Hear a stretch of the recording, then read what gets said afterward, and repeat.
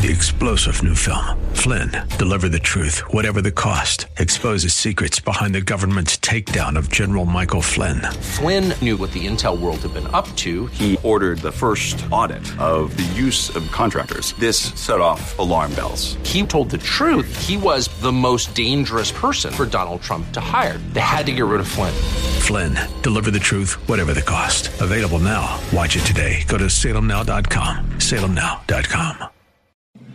The Cal Thomas Commentary is brought to you by Values Through Media.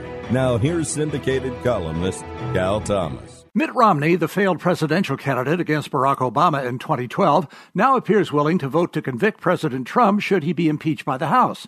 He fits in well with Democrat plans to remove the president and undo the results of the 2016 election.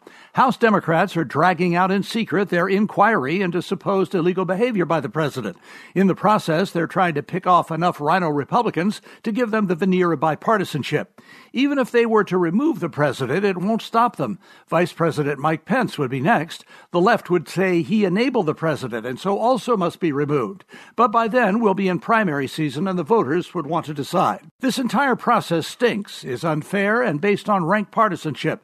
Democrats are in a panic because they see the policies of the administration working and fear people liberated from government programs will start voting for the party that liberated them. The left can't have more people who don't need government or they are doomed. Remember that as this process unfolds. I'm Cal Thomas.